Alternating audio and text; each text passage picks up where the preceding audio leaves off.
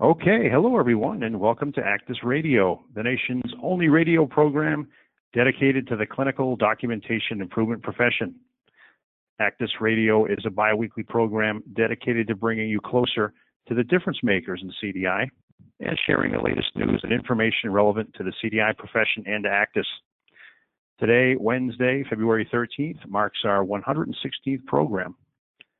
So my name is Brian Murphy, Director of Actus, the Association of Clinical Documentation Improvement Specialists, and I'm your host for today's program, ECMO Coding Changes. I'm joined today by my familiar co-host at left, Sharm Brody. Sharm is a full-time instructor for us here at Actus, teaching our CDI boot camps, as well as serving as a subject matter expert. She has more than 35 years in the healthcare industry, including multiple roles in areas of nursing and a variety of roles and units.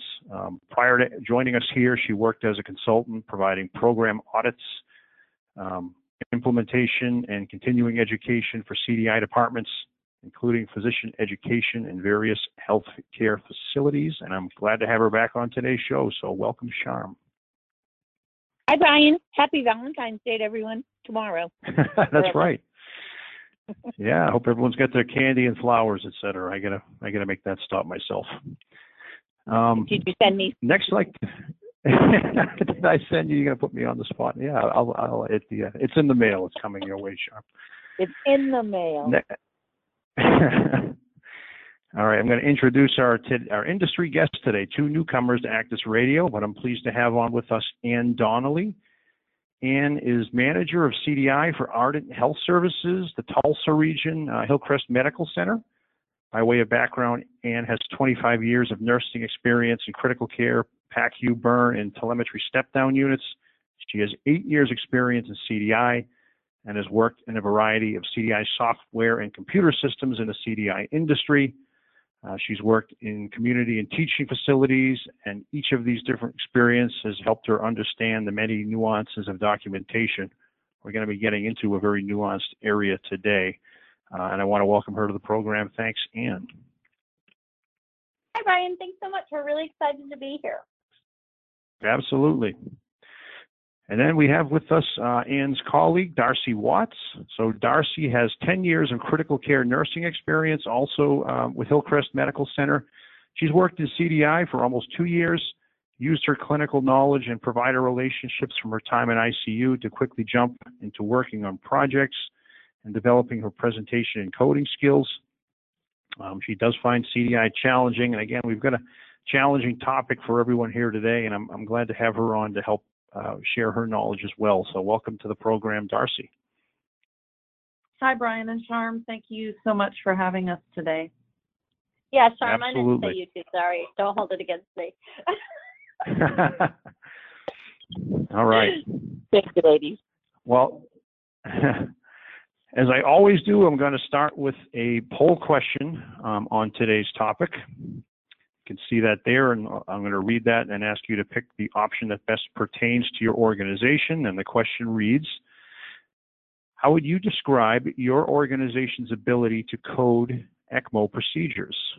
Would you describe that as proficient, meaning you have little difficulty with doing so? Would you describe it as somewhat difficult, requires queries and discussion to get there? Very challenging, very difficult to accurately code? Maybe this is the first time you've heard of ECMO, or not applicable. Perhaps your organization doesn't provide these services, or you're not working in CDI at the moment. So again, how would you describe your organization's ability to code ECMO procedures? Proficient, little difficulty, somewhat difficult, requiring queries and discussion, very challenging, what the heck, or what is HECMO? Or not applicable. All right, these results are coming in now. We've got about 70% of our audience voting, so I'm going to go ahead and close this out, and we will come back to the results as we always do in just a few minutes. All right, as I mentioned today, our guests are Ann Donnelly and Darcy Watts. Ann and Darcy, welcome to the program, and thanks for being a part of Actus Radio today. We're going to talk today about how your organization has dealt with the ECMO coding change. So I guess a lot of the difficulty that you guys have encountered is that there were some coding changes implemented on October 1, 2018 that greatly impacted the way these procedures are being documented, coded, and billed. Could you describe those and some of the impact they've had on your organization? Before you do, I'll just share with our audience that Ann was very kind enough to develop some slides for this because this is a little bit of a complicated topic. So I'm going to be sharing those during the show. So if you'd like to start, Ann, that would be great. Well, pre-October 2018, any patient that had ECMO written on their chart, it would automatically end up in DRG 003, and that word ECMO dictated basically that it would go to DRG 003, assuming something more intense didn't occur.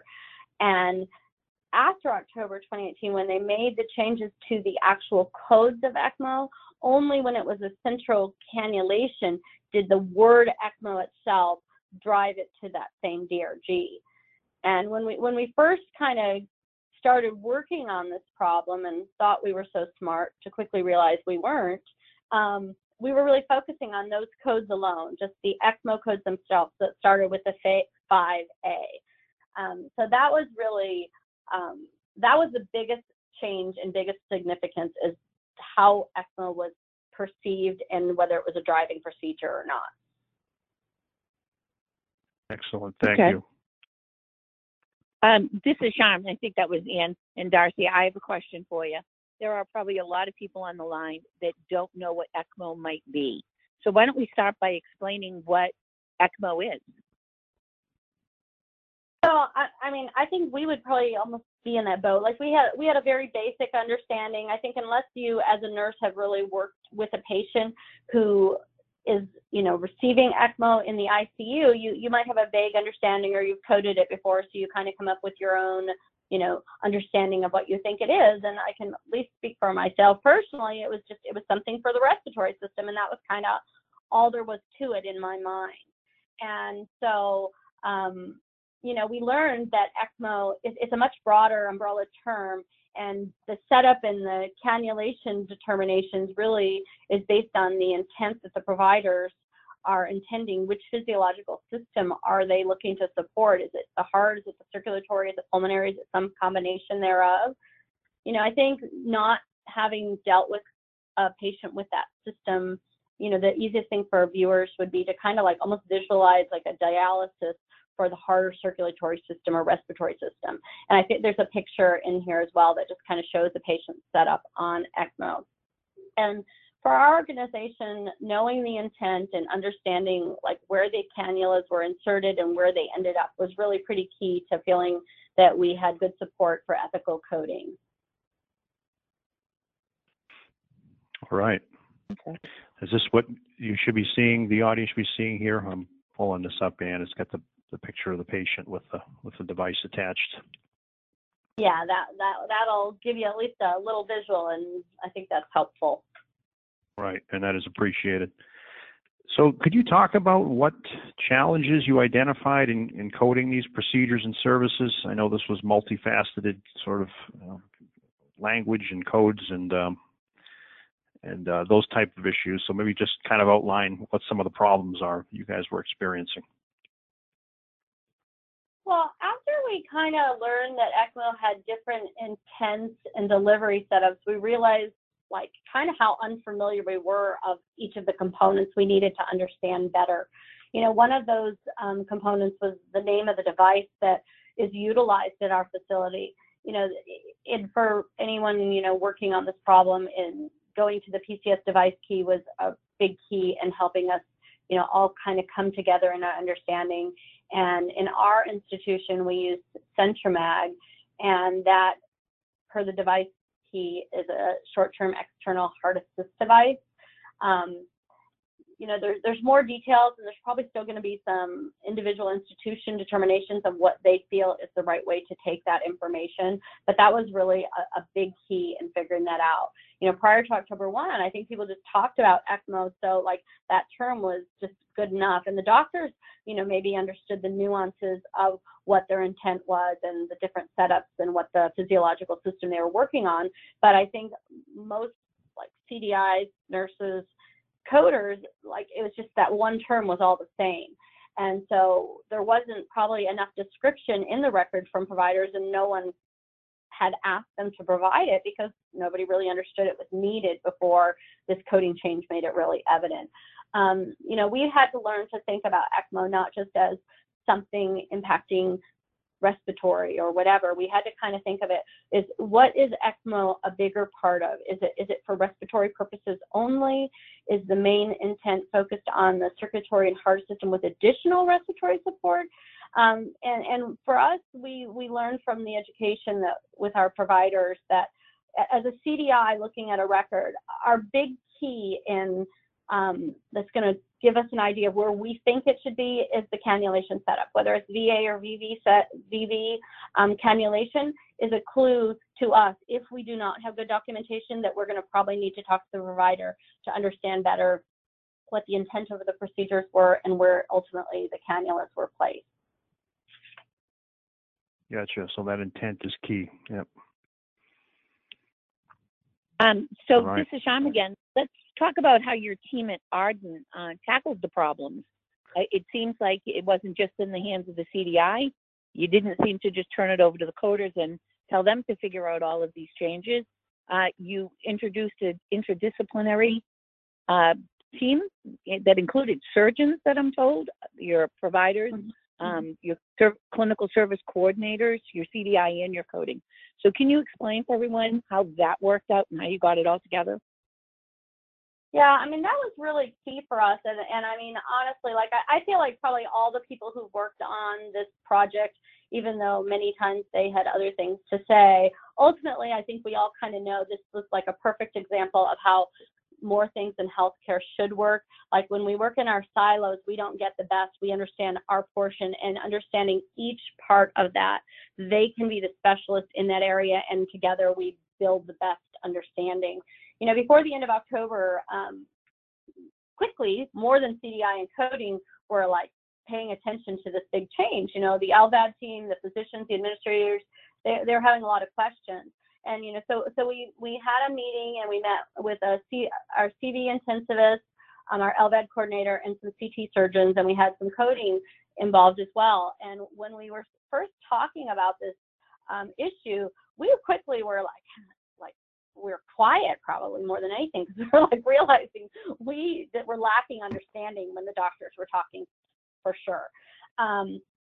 We were really fortunate that we had such a great LVAD coordinator and our CV critical care intensivist. They all valued education so strongly that they really enjoyed teaching us, and then we would have to share with them certain things about coding that they had to respect, and they accepted that and really enjoyed that, wanting to learn that. And ultimately, once we kind of felt like we got where we were getting, we talked to coding sometimes like almost daily, like they were probably so sick of us, but I really think we all are happier for it in the end. And ultimately, when we kind of felt like we thought we knew what we were talking about, though we never felt quite sure, we were so happy. And that's one of the most awesome things I think about Access is, we were able to reach out to another facility who was dealing with the same problem. And really the only reason I could do that is because I could see their email in my Access contacts, and they were amazingly awesome. And they were really collaborative, were willing to work with us, meet with other people in our organization on a WebEx. And that was really key, because when something's so confusing, you can come up with your best answer, and to have someone able to support you and find that they've traveled the same journey really made a huge difference in us feeling like we did the right thing and made good answers, as a team. That's great. How did you find that hospital to reach out to? Was that someone you knew that was doing these procedures, or was this just a conversation you might have had well, about Brian, ECMO I don't in general? like to give away all my trade secrets. I have to tell you, I mean, But I will say, recently in Oklahoma, they started a chapter, and some of the leaders who have started the Oklahoma chapter, I noticed that they had a facility in their address that I knew did ECMO. And so, I emailed multiple people with that same little email tag and kind of expected to be blown off. but I had several people respond, and they were so nice. And they were like, hey, we have a manager who has just been talking this for like the last few months, and she, I'm sure, would be able to help you. And that woman was so amazingly helpful and friendly and collaborative. Like, we could not thank her enough for the conversation and WebEx she did with us to tell us the journey that their facility had gone on. So read your little facility emails if you want hints. Right. And I'm sure that's great. The chapter was able to help. I am showing here, Ann and Darcy, a slide that has critical care ECMO initiation note elements. Is this like a template you guys put together to talk about what should be in here for accurate coding? Yeah, we did a lot of medical research, and I included a couple of those references at the end from the ELSO organization and why you do ECMO and some of their values, and I think that's helpful. And all the references are some other things that people could look at if they are still kind of going through this process. Ultimately, that was what we felt was the best solution, which was also, we got that similar feedback from the other organization, is that they ended up having to create a template in their EMR to make sure that each of those elements that was essential for coding, to know that they were coding the right intent, the right placement, and things that, the doctors know in their head but don't get on paper to adequately support a certain device or procedure. And so we had really great support with Epic, helped us. The CV intensivist, our CV intensivist, Dr. Gloom, was so awesome. And he really, he was the bridge, we can kind of be between providers and coding. And he was the bridge between, coding CDI and the CT surgeons. Even though they were, they collaborated, he really was instrumental. And so it's so awesome if you have someone who really has that buy-in. Right. I was just showing that slide you put together with Dr. Gloom on there and yourself, and you also wanted to mention there was Jeff Lewis, Director of Revenue Cycle Coding, who assisted with this. Oh, he did a ton too, because I can think of it almost like it's like coding's like your parent and you're a teenager. You're like, I know what I want to do. And they're like, yes, that's a good idea. However, there are some rules you need to follow, young lady. And so, I felt like that relationship was really good. And, and both Dr. Galoom and Jeff Lewis were, because sometimes people like to talk to their own specialty to feel like they're getting the right answer. And they both were, saying like, if anyone in coding or a physician has any questions, they both gave their emails and welcomed anyone to reach out to them if they had any questions as well. Right. That's great. And, Ann, you just alluded to some of the extra research you had to do in the medical literature. There's device companies. It looked like you were looking up coding guidelines and index. You already mentioned your discussion with another facility. Quite a bit of work went into that, but these are some of the recommended references you think that could be helpful for our listeners who might be struggling with ECMO coding. Yeah, the reference sheet has a lot of the kind of more detailed articles. But just something really simple. I thought the two sheets from the Extracorporeal Life Support Organization and them explaining the different kind of rationale and cannulations for cardiac versus respiratory were helpful. And those links, they appeared to work. If for any reason they didn't, someone could email me, I'd send them to them. But one thing we did is here, which I think was helpful, is it's just a really simple Word document that talks about the DRG, the length of stay, and the reimbursement associated with that. And one thing that's interesting is it's like anything. Once you're in a certain industry, you kind of talk in so many acronyms and you assume people know what you're talking about. So we just made a DRG chart with those associated information so that someone in finance or a doctor could say how come it didn't go to this way, or, oh, did it go to that one? They could kind of have a reference to be able to look at. And I think people have found that to be helpful. And I think we found it to be helpful sometimes. When we think we finally have it, we're like, wait, we didn't think of that scenario. So we add to it frequently, and it's definitely been a work in progress for sure. humbling. Right. Yeah, it's a great resource, and really appreciate you sharing that with the audience here. And again, I'm going to post for our audience members. I've had a few requests through the chat here. We will be sharing these, in the show notes. I can link to those. So if you go to actus.org and you go to Actus Radio, I will provide links to these slides that Ann has provided. They're great. All right.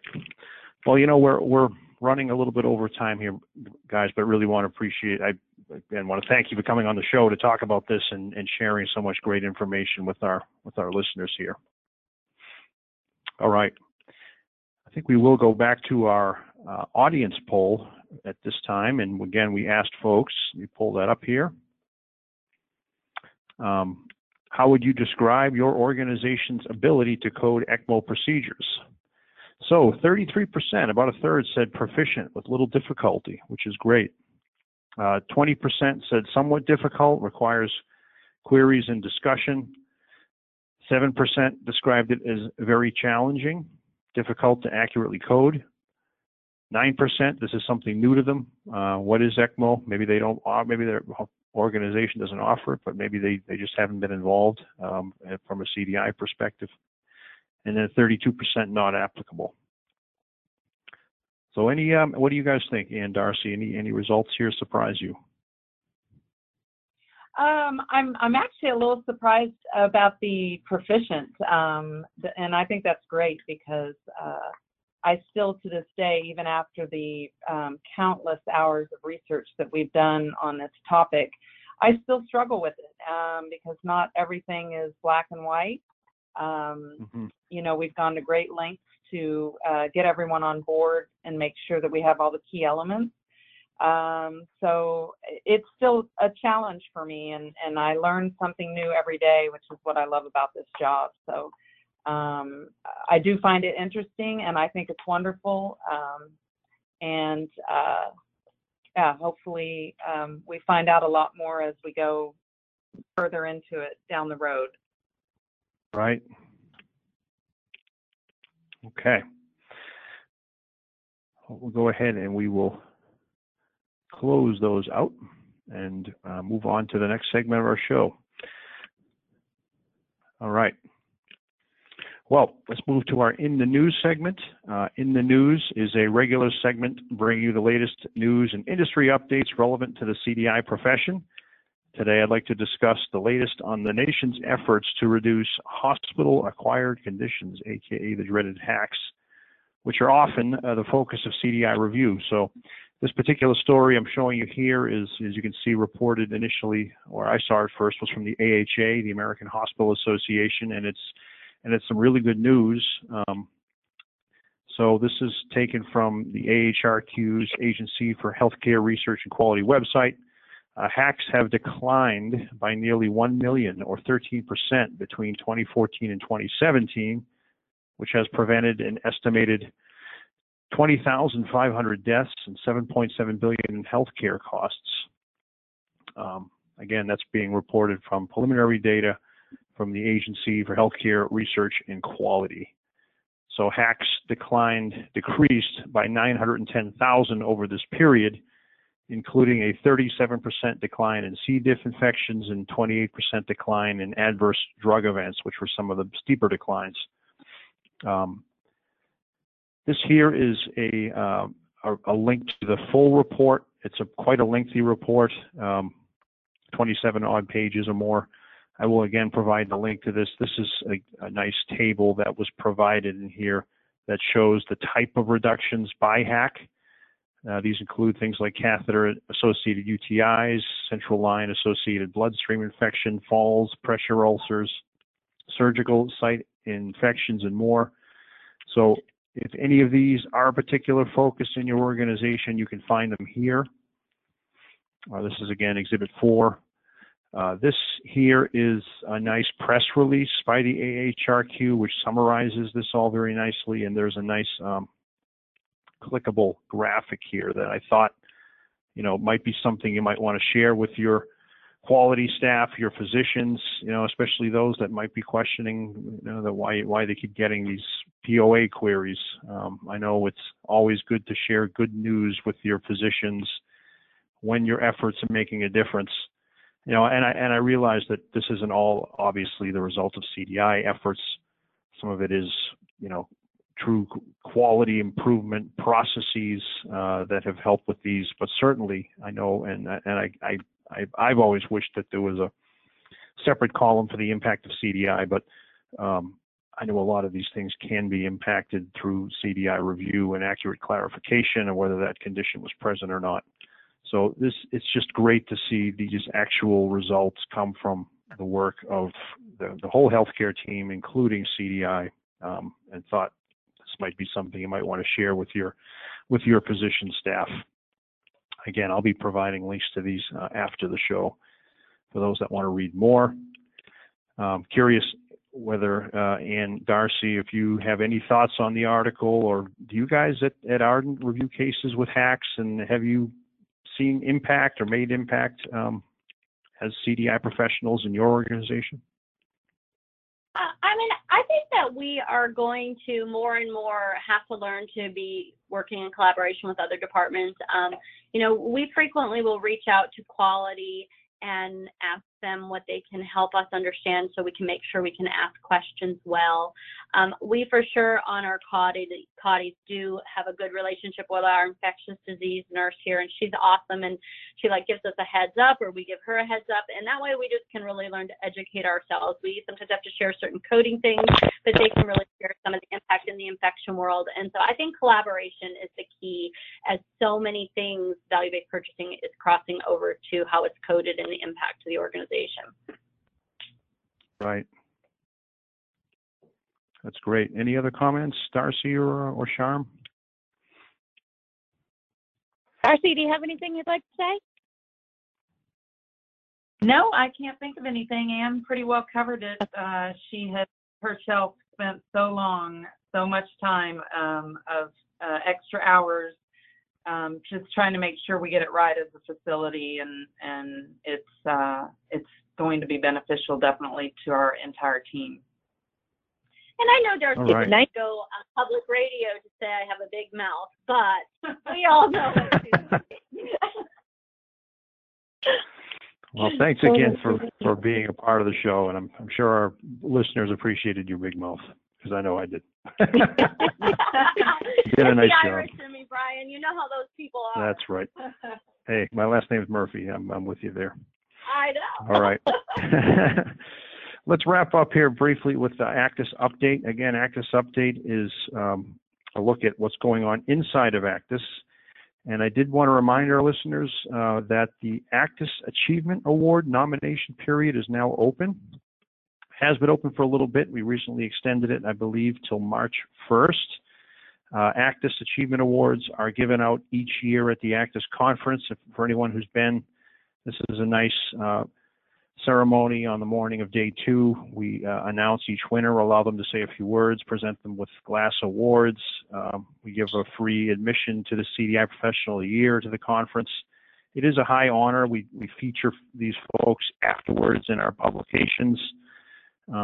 So if you do have a deserving colleague, a peer, someone you've worked with, someone who's maybe put together some outstanding research on ECMO coding, for example, might be someone you might want to consider nominating for an ACTIS Achievement Award. We do have 6 different categories, including a new one this year, non-traditional setting, CDI Professional Achievement. So this could be someone working in outpatient CDI. It could be someone who's working in post-acute, or another related space to CDI, just to acknowledge again, we talked about it earlier, the collaboration with other departments and CDI moving beyond hospital walls these days. We have our Professional of the Year, Rookie of the Year. Each of these links are clickable, so you can read what these awards are about and be thinking of it. If you have someone you'd like to nominate, please do so. You can't win an award if you don't nominate someone. All right. Yeah, add that. Healthcare professionals are the worst at nominating our fellow coworkers and colleagues. So please do it. This is a wonderful award for someone. It really is. Well, thanks, Sharm. I agree. I hope people do take a few minutes. That, you know, it is a little bit of a process to do the application, but that it's all spelled out on how that's done. So I'm going to wrap up here with just a brief plug for our next show, and we do have some big news to share. AHIMA and ACTIS have collaborated on a revision to the physician query practice brief. This was originally developed, the latest version in 2013, updated in 2016, just for ICD-10 references. This latest is a pretty much a wholesale revision on the physician query brief. Some remains the same. There are some interesting new wrinkles in here. We're going to be doing a high-level overview of this on our next program, so I hope you can join us back here in 2 weeks. And that is going to do it for today's edition of ACTIS Radio. Again, I want to thank our guests today, Ann and Darcy, and Sharm, as always, for being on the show. For our listeners, if you do have any suggestions for future guests, ideas about the format of the show, you know where to reach me at bmurphy@actis.org. I would love to hear from you. That'll do it. We'll see you back here again in 2 weeks, and take care, everyone.